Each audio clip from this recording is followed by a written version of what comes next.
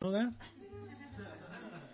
They turn out to be people, almost every single one of them. But Paul was different, as you know.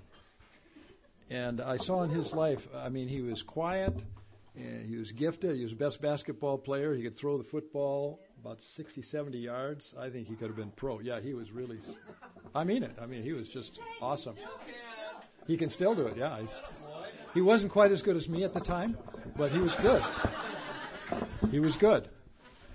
But I saw in him a character quality and some things. He'd been walking a lot longer than I had in the Lord, and though we were friends, he was really my mentor. We had a club together, Young Life Club, and we were just inseparable for that short time that he was here, and then so delighted when he moved back.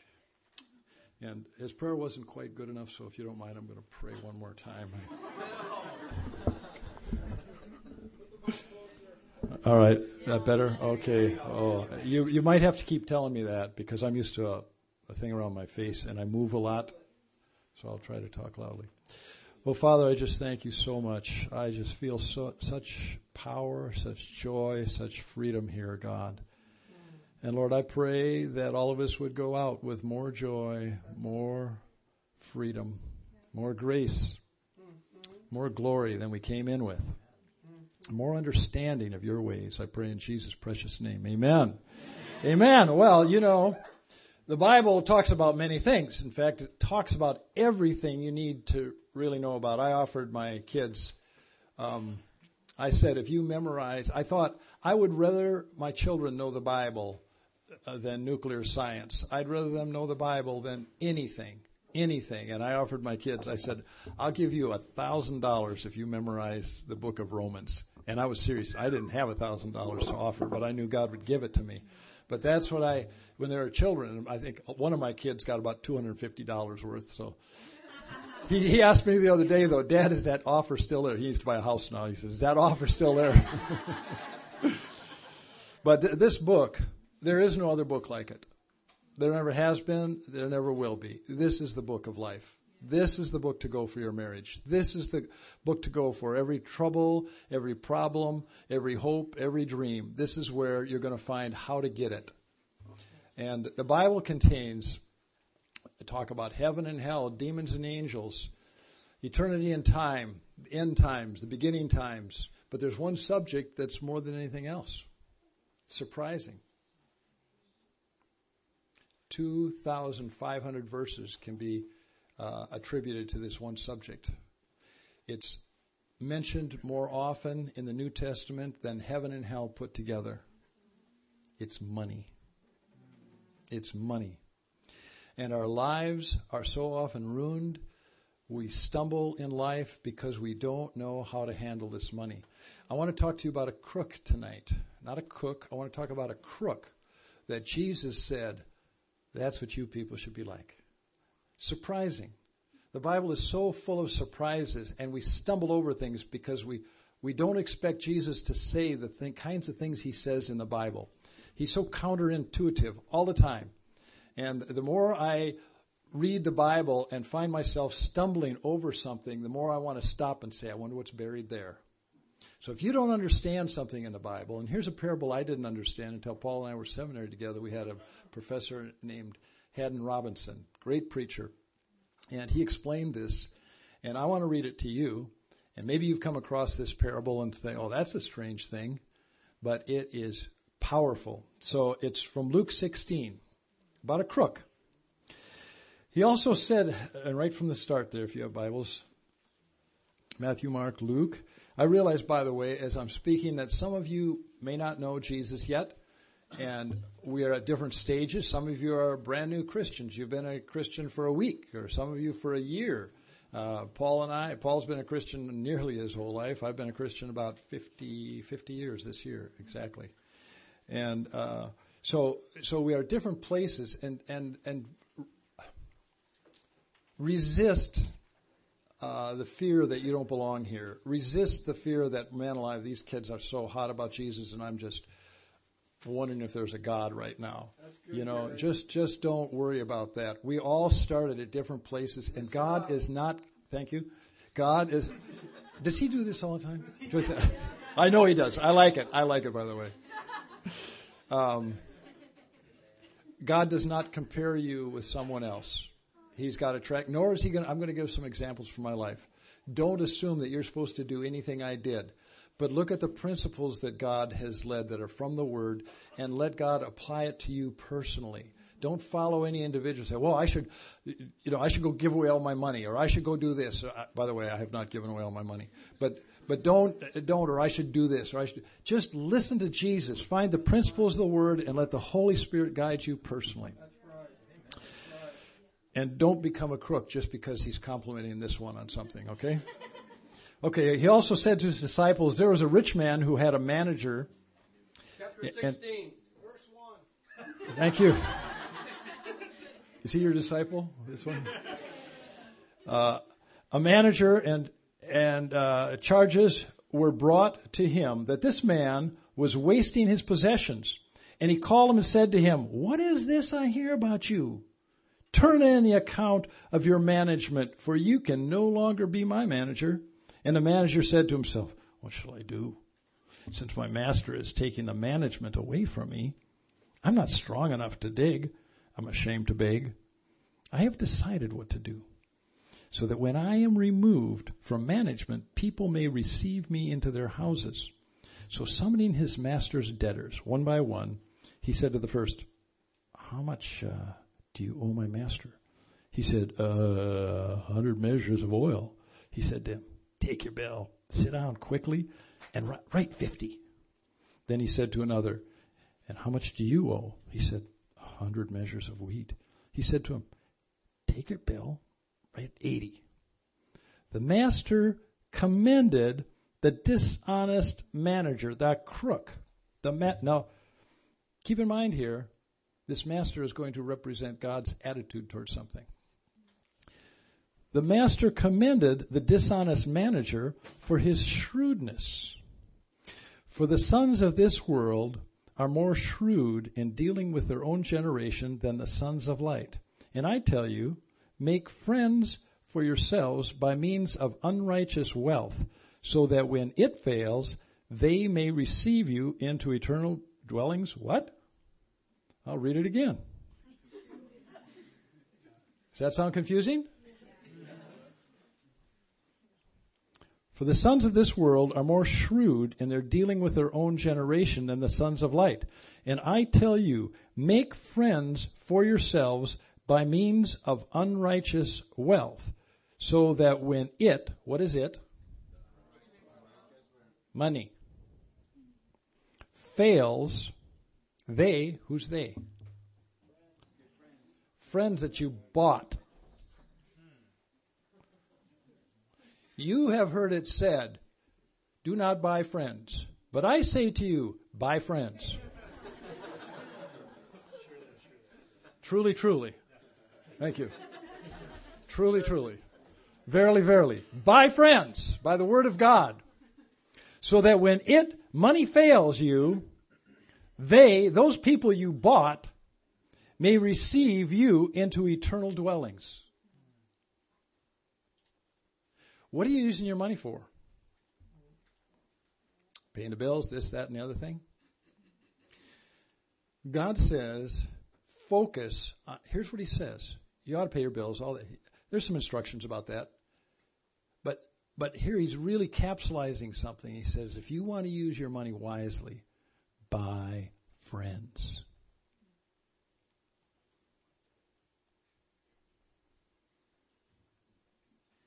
I'm going to pray for you all right now. I'm not done, though. I'm not done. But I'm going to pray. I might pray a couple of times because I want this to sink into your heart. This has sunk into my heart. And I tell you, it's changed my life. It's changed me so much. I just see money so differently. I don't see it perfectly. But I tell you what, I'm so grateful for being poor. I'm so grateful for being rich now.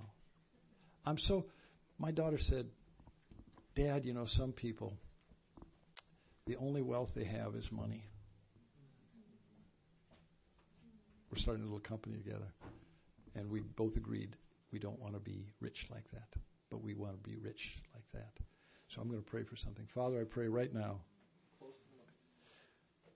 I pray right now, Lord, that you will put some things in our hearts, some people who we can buy, that when we get to heaven, they may not even know because we may give secretly.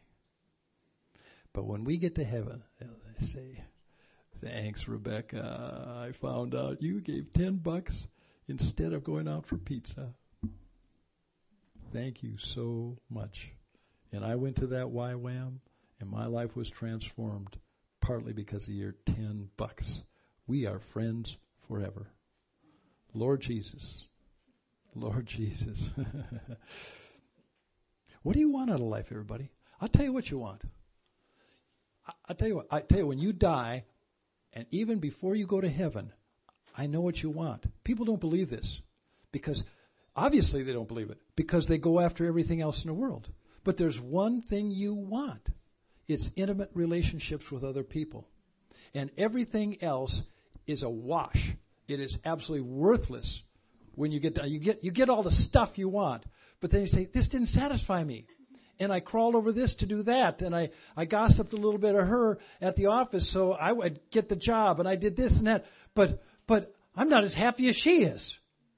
Why not? Because the relationship isn't there in time, and then, much more important, in eternity. It's the only thing that satisfies. God is three. 1, 2, 3. Father, Son, and Holy Spirit. They never had a fight. Not once. They never said, oh my goodness. Am I not close enough? Okay.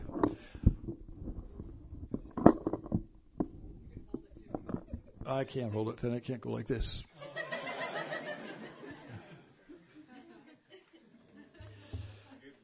All right. I need to keep going here. One who is faithful in a little, in very little, is also faithful in much. And one who is dishonest in a very little is also dishonest with much. If then you have not been faithful in unrighteous wealth, who will entrust to you true riches?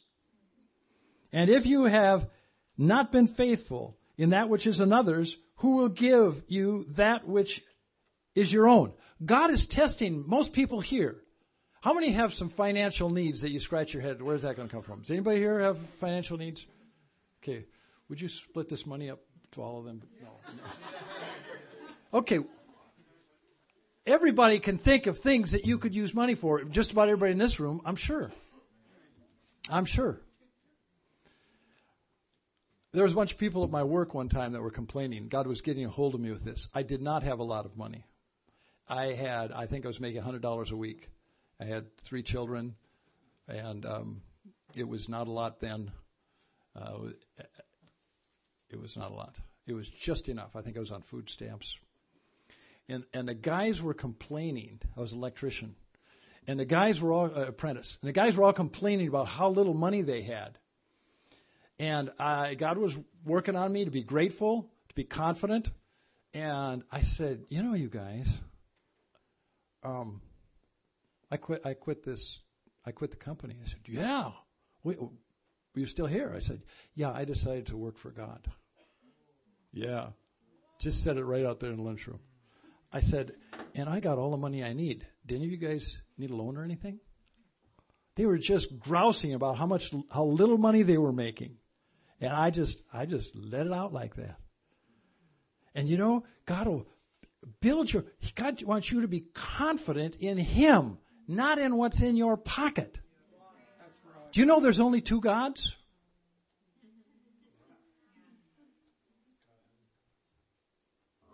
There's the God of this earth and the God of heaven. Those are the only 2. And the God of this earth is called Mammon. Because it's what makes things work on earth on a temporal basis. Money is what makes things work here. And we can all see that. And people who are temporally minded and don't have eternity in mind do all they can to find their security in money and their pleasure with what the money can get. Now, I want to say something. I'm going to get at materialism. And there's a reason for it. If you are in debt, 98% of the time, you're a materialist. If you worry about money, 99% of the time, you're a materialist. And if you were born from 1850 to 1999, if you're born in that time span, 100% sure you're a materialist. Now, here's why I know that.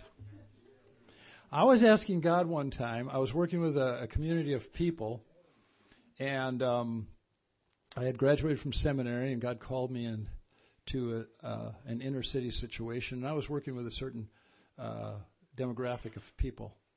And I said, God, I don't know what made me ask this, but I started seeing the spiritual realm, and I knew that there were spirits over families, over people, over governments, and over people groups.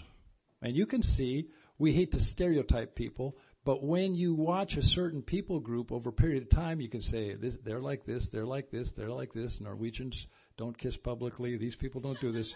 You know, you start naming things that are pretty typical of them. Don't prove me wrong now. Okay. All right. Okay. But there are things that are stereotypical. That does not mean every person in that group is like that. But you have to fight against it. You will have to fight against it because there are demonic powers trying to suppress the glory of God that He has put into different personality types, different races.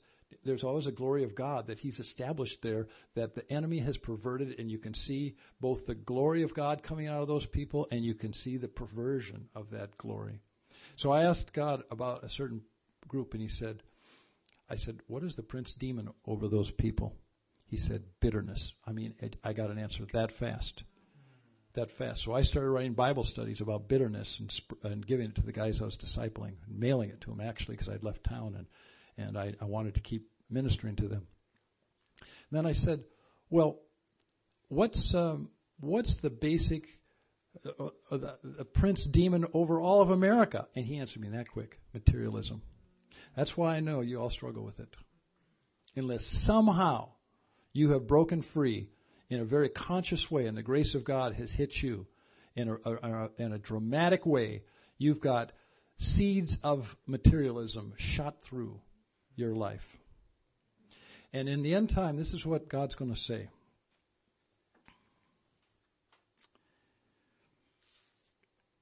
And if you've been faithful in that which is another's, if you haven't been, who will give you that which is your own?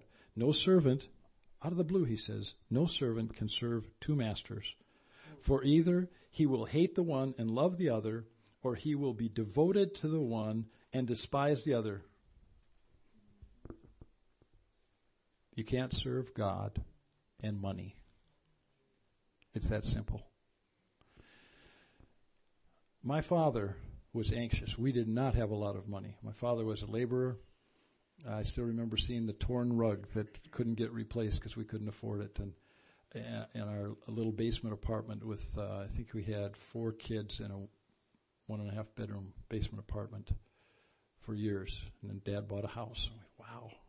Had my own room for a few years. Fantastic. But my dad worried about money. I mean, it was one of his downfalls. Led to some alcoholism. He was a good dad in many, many ways, but that anxiety just wore on him.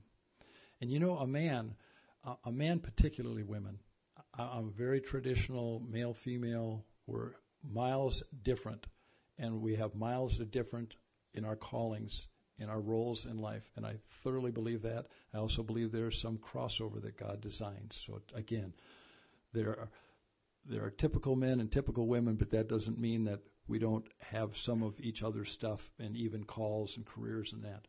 But for a man, he got cursed in a certain way, girls and men. In the book of Genesis, curses came on the woman, the snake, and a man. And man's great joy in life was to make money. It was his great joy to give provisions to his family, to go and work the garden, pick the fruit, and give it to his family. That was his great joy. But when sin came, and I tell you what, if you find a man, generally speaking, not always, I got good friends who are stay-at-home dads and all that, and I don't want to diss a whole group of people that God may be calling differently. But usually when a man cannot provide, it drives him nuts. It drives him absolutely nuts. Women, you don't know this yet, but most of you are going to want to have babies if you don't have that desire right now. It's going to come sometime to you. It may not come till you've had a career. And you're climbing a career ladder, and all of a sudden you say, I got to have a baby. There's something inside of you that cries out to be a mom. It will. And don't refuse it. Don't refuse the way God's made you. And He has not made every woman like that. He hasn't. I got to keep on saying that, because otherwise we just get too stereotypical. But just as much as a woman just cries out, and when she gets that baby, that becomes her focus. So a man looks outside and says, I've got to provide. And he starts enjoying success at bringing home the bacon and saying, here, honey. He just loves it. And you better say thanks when he comes home with it. Because that's his thing. That's his thing. But in the garden, it was all messed up. It wasn't fun anymore. Thorns and thistles made it hard to bring home the bacon. It changed. It's a curse. And I want to talk just at the end, if I forget, how God has reversed that curse. But before, He gives us all kinds of principles to follow, all kinds of things to do. By the way, you can't serve God and money. In the end time, there are two places to live in the Spirit. One is in the bride of Christ, developing the glory and beginning the shining glory that God has made for you and me. You live in that realm of becoming the bride of Christ. Or you live in something called the great harlot, the substitute queen of heaven. From Genesis to Revelation, people have worshipped a feminine deity, and in the end, she's called Babylon, the great whore, the mother of all prostitutes. And do you know what it says in Revelation? It says, get out of her, my people. It's a very sober, serious thing. People of God are going to be caught up in the materialism of the great Babylon, who is looking for pleasure, security, identity in time and space rather than eternity. And money is going to be the thing that will hold you there. What is it at the end of time? You're going to take a mark. And what can't you do without that mark? You can't buy or sell. What are you going to do if you're dependent on money? See, this is the culmination of everything.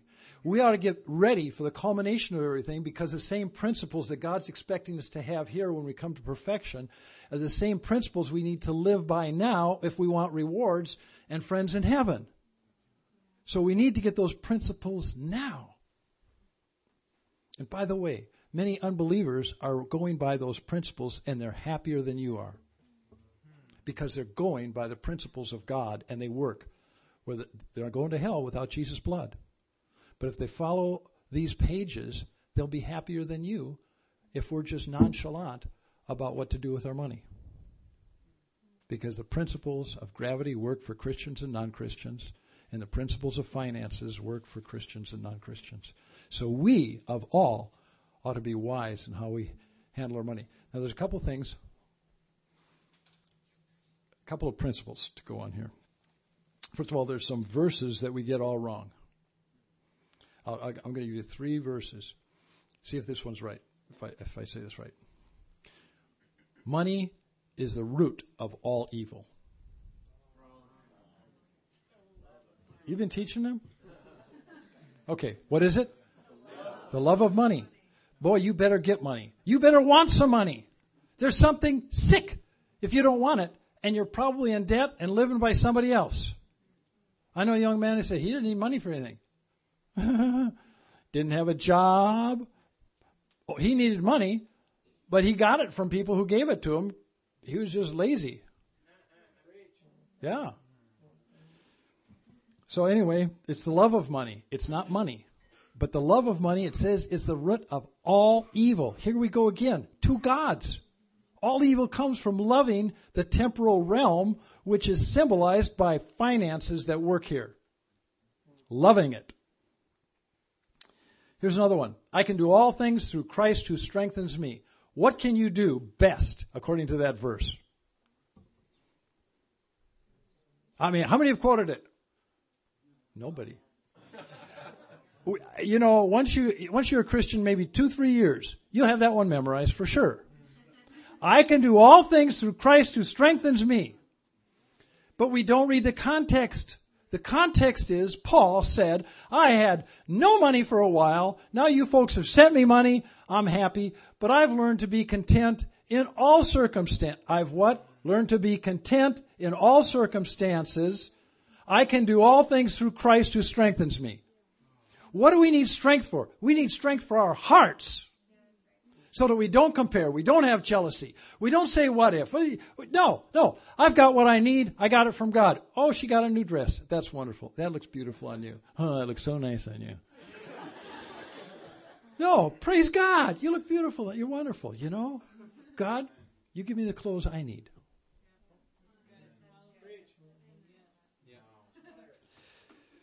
That's the one. Here's another one. I will never leave you nor forsake you. Hebrews. He's talking about money. He's talking about money again. I'm never going to leave. We use that for all kinds of things, and it's good for application. But when you see the context of some of our most popular verses, it's talking about money.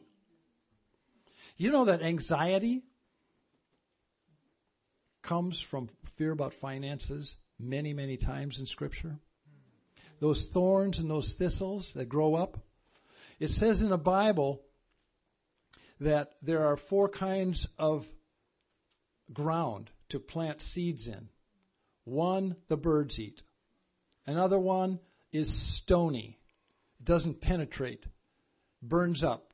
People who say, oh, I'm so glad I'm saved. And then a little persecution comes and said, I don't think I'm that glad and I don't think I'm saved. You know, it just goes. It's just gone. It's just gone. Gone. And then the third one is the most interesting. The seed goes in, and a plant comes up, but there is 0 fruit. What stole the fruit? And what are they called? Thorns and thistles. The cares of this, the concerns for finances in this world, choke out your fruitfulness. People, I want to go to heaven and have all the rewards that a good, loving God who created the stars can give me. I want it all. I'm very ambitious and selfish. But I have changed where I want my rewards. Or I'm changing it. I want them eternally instead of enjoy them for maybe a few years and then you die and leave them all to someone else. Oh my goodness, what a waste. Go to an estate sale sometime. Just go. See how much they left behind. Oh, this is beautiful. Oh, this antique. Oh, Jesus. So, I tell you what, it's nothing. Yeah. Unless it comes from God. And then you can prize it and use it and enjoy it. But when you go out and grab it, it's no good. Some advice about spending. Don't buy what you can't afford. Now that sounds, what? No, it's not American. When I was in seminary, I think the year after Paul left, God told me to quit my jobs. I was teaching school, and I was taking care of a man with Parkinson's. I think I had one other job. And God says, quit job because I want you to do that Young Life Club that Paul left you with, just took off to another seminary. And I want you to do that, and I want you to start a junior high club, and I want you to keep casting out demons from those prostitutes you're working with, and I want you to do that. I said, see, you don't have time to do that kind of work, so you quit. So I didn't have any money. But like I said, I want to say it again. Don't do what I do. Just go by the principles. And the principle is you listen to God. That's what you do. So I didn't have any money. But you know what? I never thought about taking out a loan. Didn't enter my mind. Now, I'm not against loans for school, for house, I am against them for cars. But I'm not for any investment that's going to do something for you. But you have to always be careful. Always be careful about it. So I wouldn't be against a school loan maybe. I never made one. And I was glad for it.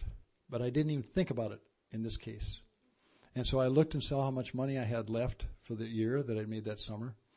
And I said, okay, I have got 26 cents a day if I divide this money out. 26 cents a day. So I went to the food program and I said, I think it was Mr. Campbell at the time, I said, I want to get off the seminary food program. He said, what? Nobody got off the seminary food program. What are you going to do? I said, I've got 26 cents a day. I can't afford to buy the seminary food. 26 cents. I said, yeah. I said, hamburgers at the Jack in the Box were 26 cents. And so I knew I would not die if I ate one hamburger a day. And I tell you what, that hamburger once a day tasted really good. It did not take any time to eat. The first day, I just went. All the guys were going for breakfast. They were down. I could smell it. We used to eat family style in a little lunchroom down there at the seminary, and I'd smell it in the morning, and I'd be up there, trying to pray. I wasn't that good at prayer, but in my room by myself. And okay, what's lunch? 12 o'clock. Went and ate my hamburger. I got a call either the first night or the second night for Bill Robinson. And he said, Gary, I heard, I don't know who told him, because I didn't tell people about this. I heard you're not on the seminary food program. I said, no, I'm not. He said, oh, well, we're starting a restaurant called Alice's Restaurant. You heard that song? I said, no. He said, you can have anything you want at Alice's Restaurant. Well, I shouldn't have done that. Now you're going to want me to sing some more. Okay. Anyways, I said, no, I haven't heard that song, and I don't know. I didn't know what he's getting at. He said, well, Jane and I want you to come over to our house still makes me cry. With the goodness of God, when you obey him, he has never failed me. Never, never, never. When I've obeyed him and stepped out financially some way, he has never failed. They said, we want you to come over every single night, eat all you want, home cooked. And I did. And you know what? I got a friend for life out of that. I not only got food, but they're my dear, dear friends. I have a great ministry over with the Basque people. And when I did a transition from pastoring, I called Bill and I said, Bill, I'm going to come out there for some counseling and just see if there's something wrong with me, because it's pastoring. I just feel like I need to change, and I'm not sure what I'm supposed to do, so I'm going out to the counseling center. And he said, oh, come on out and visit us. But Janie and I aren't going to be here. But I tell you what, you can use our car and travel around, go skiing. And we've got a cabin at the foot of, not too far from Rainier. And you just come and use our cabin, seek the Lord and whatever. I mean, we've just been, he'd do anything, But it came, all this comes, not just food, but when you obey the Lord, there's all kinds of other things behind it. All kinds of things. So if you can't afford something, please don't spend the money. Don't do it. If you can't control yourself, burn your card. You'll be walking sometimes. You know what?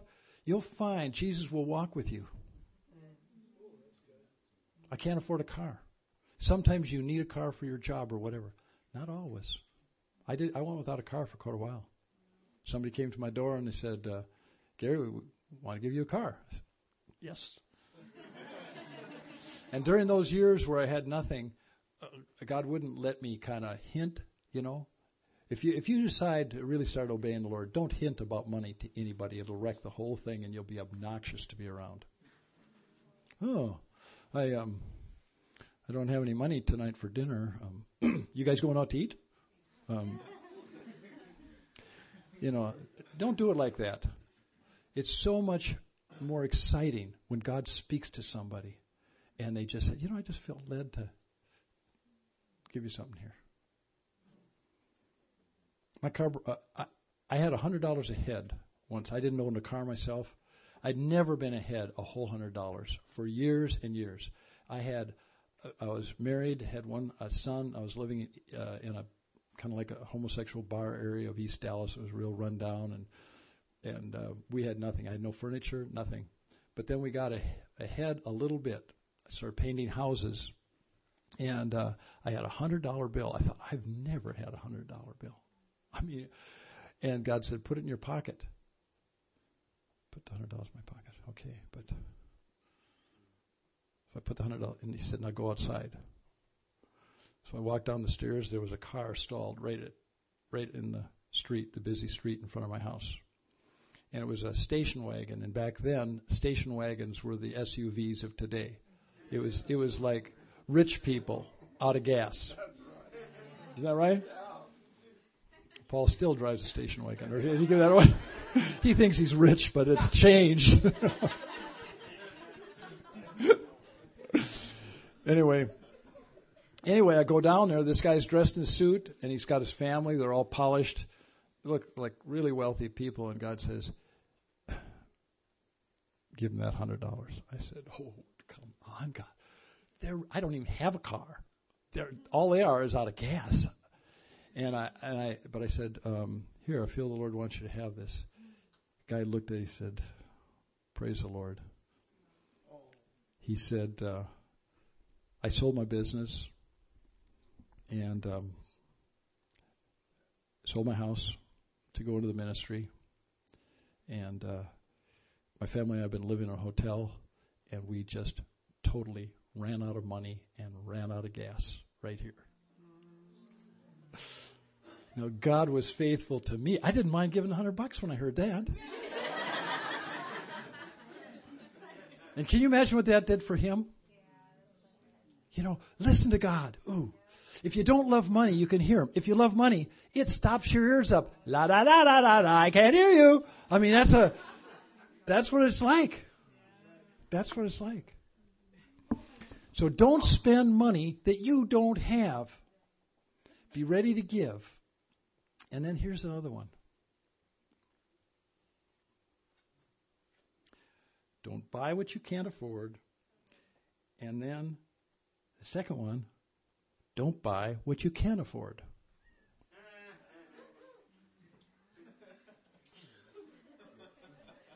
I got to look at my notes again here. Did I really say that? It's in my handwriting. I must mean it. Don't buy what you can't afford, and don't buy what you can afford. If you just go spend money because you can,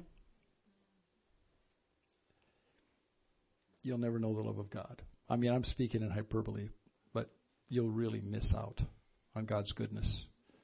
One of the worst things to have is all you want and need from birth to death. I'm so glad. I'm so grateful that when I got married, I had 10 cents in my pocket, no checking account, and no credit card. Spent my last $10 feeding some bums that I'd been witnessing to. My wife served them on a street corner, and we went to the funeral home where we got married. And I had not a dime. I had a dime. I had 10 cents. And nobody brought presents because we just announced that morning we get married. And then somebody gave me $10, and that was our start. We had no hotel to go to that night. It was $10. I said, okay, now what, Lord? And sometimes God takes people through extremes. You see, I paid a lot for this message tonight for you guys. I did. My wife, somebody asked my wife, they said, how long did it take Gary to write that message? She looked at me. She said, 20 years. That's what it takes. It is going through what God has for you with His grace. So if you buy everything you can, you're going to have junk around your house you don't need. You're going to be stuffed with stuff. And you won't have the money to give that God wants you to. One time I was going to buy a harmonica. I play harmonica. I know I'll be mobbed again for that now. But I'll drive you away with my accordion. No. So I see this. I went to this little store and they had harmonicas for $2. Deal. Now I had probably 5 harmonicas. And I reach for that $2 harmonica. This was just a few years ago. I reached for it. And that Holy Spirit smoke alarm went off. Beep, beep, beep, beep, beep, beep, beep, beep, beep, beep, beep, beep, beep. Beep, beep, beep, beep. Beep, beep, beep, beep. $2, Lord. $2, Gary. I don't want you wasting it. Got out of line. Once you give your money to God, you'll start hearing His voice better. You will. Every decision you make for obedience, God talks more. The Bible says if you'd know His will, if you'd do His will, you'd know His will. I have a couple friends who they've decided to live like this. He's an accountant, makes good money. He's giving away a huge amount of it, and I don't know what. They haven't told me. But they decided not to buy things they can afford, but to wait till God brings them to them. See, sometimes we don't give God a chance to give it to us. You ever know somebody you can't buy them a present at Christmas time? Why? Because if they want something, they go buy it. I purposely don't buy things I want. I purposely don't. Who can give to me? Who can give anything to me if I've got it all? It's no fun to be around a person like that. Oh, here's another one of these. Oh, thanks. Put it in the closet. This is not fun. For anybody. So don't buy everything you want. Just see what God will do. Here's how specific God is. I'm out helping a young lady move, getting a divorce. She's quite wealthy. And out and back, she's throwing away all this good stuff. And I saw this elegant tray. Elegant wood serving tray. And I thought, it looked brand new. And I knew it came from an expensive place. So I just threw that in my thing. He said, "You throwing this away?" He said, "Yeah." I said, "I'll take it." I had no use for it. But I took it. This couple came over to my house. And the Lord said, "Give that to them." And I brought this tray out to them. They said, "You got to be kidding us, Gary. We were at IKEA and looking at trays. We wanted a tray because we don't have anything. They just got married, had a nice little apartment, but they didn't have anything to serve on. And this woman wanted to have hospitality, but she decided, she and her husband, and so he didn't have to say, come on, no fighting about it. Just, no, honey, we'll wait. So she just didn't buy it. Gave God a little time. Give God a little time to give you stuff. He's a loving Father. He's a loving Father. He wants to give you things. But if you're a taker, you'll never be a receiver. God's a giver. Give Him a chance to be Himself in your life.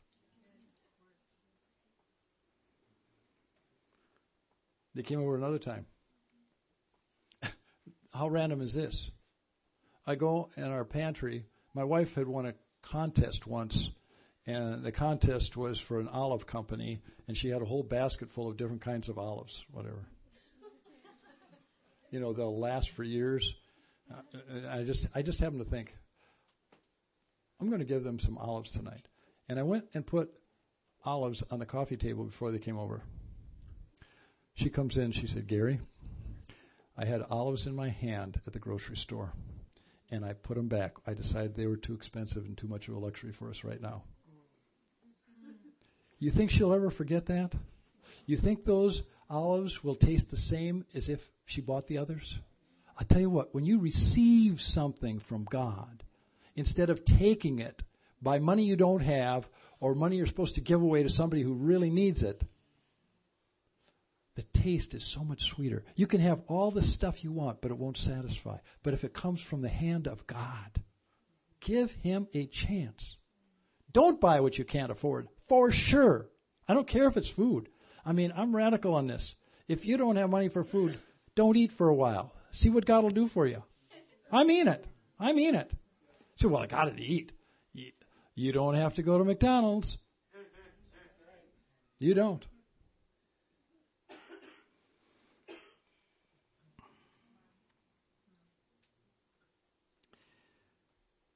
Whoopie. All right, I'll quit. All right, we start out with thorns. Do you know that Jesus, this is Passover, Jesus bled from 7 parts of his body. 7 parts of his body. And every place, the Lord told me that once I was speaking in Uganda. I didn't know what to talk about. And he said, talk about the blood. I said, okay. He said, there's 7 places where Jesus bled. And each one reversed a curse. Remember those thorns that choked out fruitfulness? Those thorns that made economy not work for Adam? That made Adam and Eve worry and anxious about if the earth would bring out fruit? Those thorns ended up on Jesus' head. And when Jesus bled from his head, anxieties were defeated. Worry about money was destroyed in the spirit. And provision, unhindered provision, was released. Unhindered provision was released. Just before I came, I was trying to look over my notes and see if I could organize them. I couldn't. So I was just sitting there, and the phone rang just before I came to prayer, and it was this young man, the one who had is living like this right now. He said, Gary, he says, you got time for a little story? I said, sure. He said, we just went on vacation, and I didn't pay my credit card on time, so I had a fine. Now, they pay it off every time, but if they didn't pay it off, there's a fine. And I called the credit card company, and I messed up my numbers, and so I didn't get through. And I thought, well, maybe God wants me to pray or get the right person on the other line. Because what he wanted, he said, I just prayed, God, give me grace in this thing. And he said, I don't want, you don't want to throw money away out of foolishness. Nobody does. So he said, prayed, God, give me grace. So he made the call. Hello, this is Grace.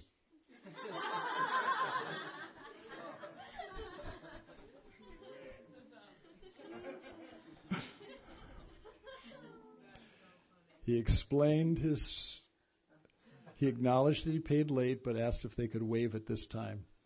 And she said, yes, we can do it for you this time. Grace. God has grace for the mistakes you make financially.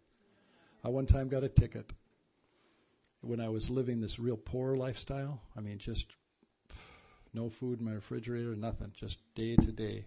No gas in my tank, just about ran out. It was amazing what God kept on doing. And I got a ticket because I parked my flat tire, which already that's $3 to patch it if I take it off and do it myself. And I was thinking about $3. I don't have that, God. And while I'm thinking about that, policeman drives up. He said, what are you doing here, buddy? I said, well, I got a flat tire. He says, yeah, but you can't park it on the ramp. I got to give you a ticket. I said, oh, no. On top of my flat tire, a ticket and no money. And I'm sitting there, and anxiety starts coming over me like, that anxiety just started coming on me, And I said, God, I made a mistake, God. What am I going to do? He said very clearly, he said, I paid for your sins. Oh, I guess you can take care of $20. God's on your side, people. Trust him with your money. Amen. Paul.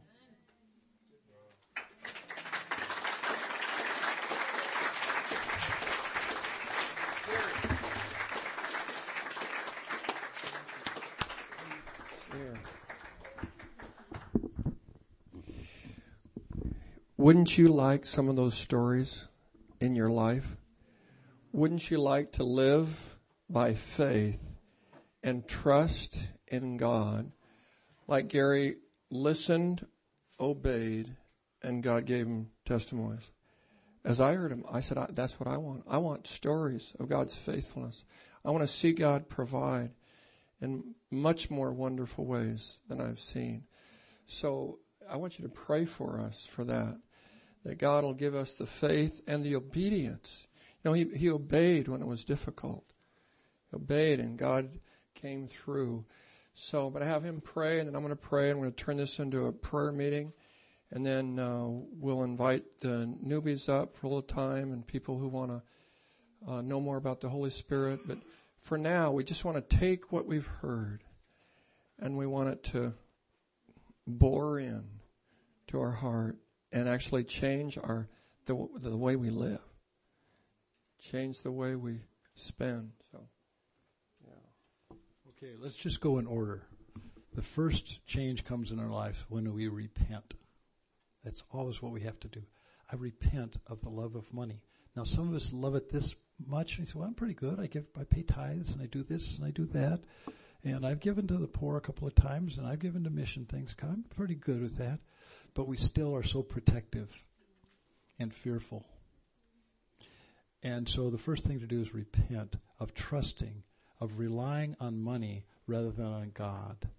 So let me just pray a prayer of repentance, and if that is something in your heart, you know that you fear a lot, that God won't take care of you, and you are living in part, either one of these could be you, some of you are living in part for time, and you are thinking, this is where joy is found, and money is what brings joy, and money is what brings peace, and money is what brings confidence, and money is what brings this, and so you're doing that. So I'm going to pray repentance first, okay? Just turn your hands up to God if that is you. Dear Jesus, we have the love of money in us. God, the spirit of materialism has grabbed our hearts in part, or some in full, God. We're just full blown for this world. And we don't even realize it because we go to church, we go to Bible study, we do all this, but we're full blown in loving this world and what it can give us. Lord, we want to repent. Partially, for part of our hearts that are snared there with the Babylon. A little bit, a lot. We want to repent. God, we want to be trusting in you, the provider, the creator, the one who makes every seed grow.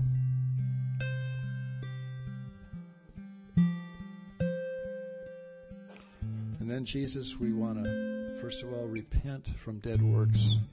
Then the next step is faith towards God. Hebrews 6. We want to put our faith in you now, God. Oh, Lord, it's not enough to feel sorry, to decide not to do something. We got to fill up. God, that empty space, that scary space of like, well, how am I going to do this? God, the anxieties that come, the fear that comes, the lack of trust in you, the lack of working, the passivity, all those things. God, put them all in the past. We want to repent of all those and put our faith in you. We want to work hard, God, but we want to put our faith in you that whether we get a big check or a small check, God, whether we get an increase in our wages or we had to take a cut because of what's happening in the company, or even we lost our job, we want to say, God, our faith is in you. Our faith, could we say that together? Our faith is in you. One more time. Our faith is in you. God, you're the provider, the great provider, the Father of us all. And then, Lord, I'd pray that you'd help us know where to put our hand to work. You'd open jobs for people. You'd give finances to these two young ladies that are going out. That'd be a good place to start for some of you.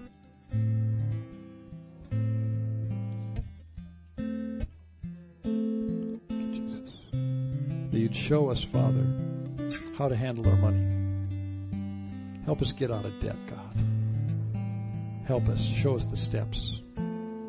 Show us where we're addicted to different things that we always spend money on that. No matter what, we'll always get that mocha. No matter what, we got to have that. Lord, show us where we're addicted. Show us things that always get our favor. And break them, Father. Break our hearts. Transform us, God. And then fill us with joy, Lord. The joy of following you, knowing you, believing in your provision for us. Holy Spirit, touch our hearts now. In Jesus' precious name. Amen. Some of you are called to make money. And if you are in that position, you believe God has anointed you to make money, called you to make money, I want you to raise your hand because I want to pray for you, because I believe that God's going to release you into in a new place of really making money and being creative about it. We bless what God has put in your heart. We bless what God has put in your hand. And we release you into creative ways to make money and then to use it for the advance of the kingdom. We bless you in whatever God gives you. Do what God gives you to do, and do it with all your might, with all your strength, with all your heart, because God is with you and He will allow you to prosper. We pray that everything that they touch, like the Psalm 1 man who meditates on the Word of God, that everything that they do will prosper. We pray that you would cause businesses to prosper. We pray that you bless people here with financial blessing, God, so that songs of praise can rise up to heaven for how that money is used to bless people in the kingdom and into the kingdom. I want to bless those who are poor. I spent a summer in another country as a student. After 2 years in seminary, I was overseas for 14 months, and 3 of those were in a very poor country. And I saw that you don't have to be rich to be materialistic. You can be very poor and very materialistic. So I want to break that from anybody who doesn't have money and thinks that, well, I can't be materialistic, I'm just poor. It's not true. I break materialism from those who don't have money. I break it from you, that you will not be envious, that you will not be wishing you had what you don't have, that you will want what God gives you, but not be discontent because of what you lack. We break the power of money in your life to determine the level of your happiness or the level of your contentment. We speak freedom tonight, wherever you are. Like Paul said, whatever state I am, whether you have or whether you lack, we bless you. Take it now. We bless you with contentment. We bless you with a contented heart. A contented heart is a thankful heart. It thanks God for what you have, not what you lack. You say, thank you, God. Just say it. Say, thank you, God. Thank you, God. Thank you, God, for what you've given me. Thank you for the clothes I'm wearing. Thank you for the food I'm eating. Thank you for what I'm driving. Thank you for the friends I have. Thank you for my background. Thank you for my destiny. I thank you, oh God. Okay. Now just turn to somebody that's close to you that you can pray with. Pray, ask them what you can pray for in relation to finances and money, so that this becomes now a prayer meeting. I want you to pray. And the wonderful thing about these meetings is when we end, that's when the meeting begins, really. We all see it. This is when the meeting starts now, because we take the word and we start to apply it. We'll have meetings upstairs. We'll let you know in a few moments. We'll go upstairs with the newbies, Holy Spirit people. But this isn't the time for fellowship. It's a time for prayer. We'll have plenty of time for fellowship. There's food upstairs. We want you to enjoy it. Don't forget to pick up the book if you want it. It's right here. I've also got a couple Dare to Dreams. I want to give those away. So turn now, right now. Just turn to people next to you and pray for them in an area of finance, area of need.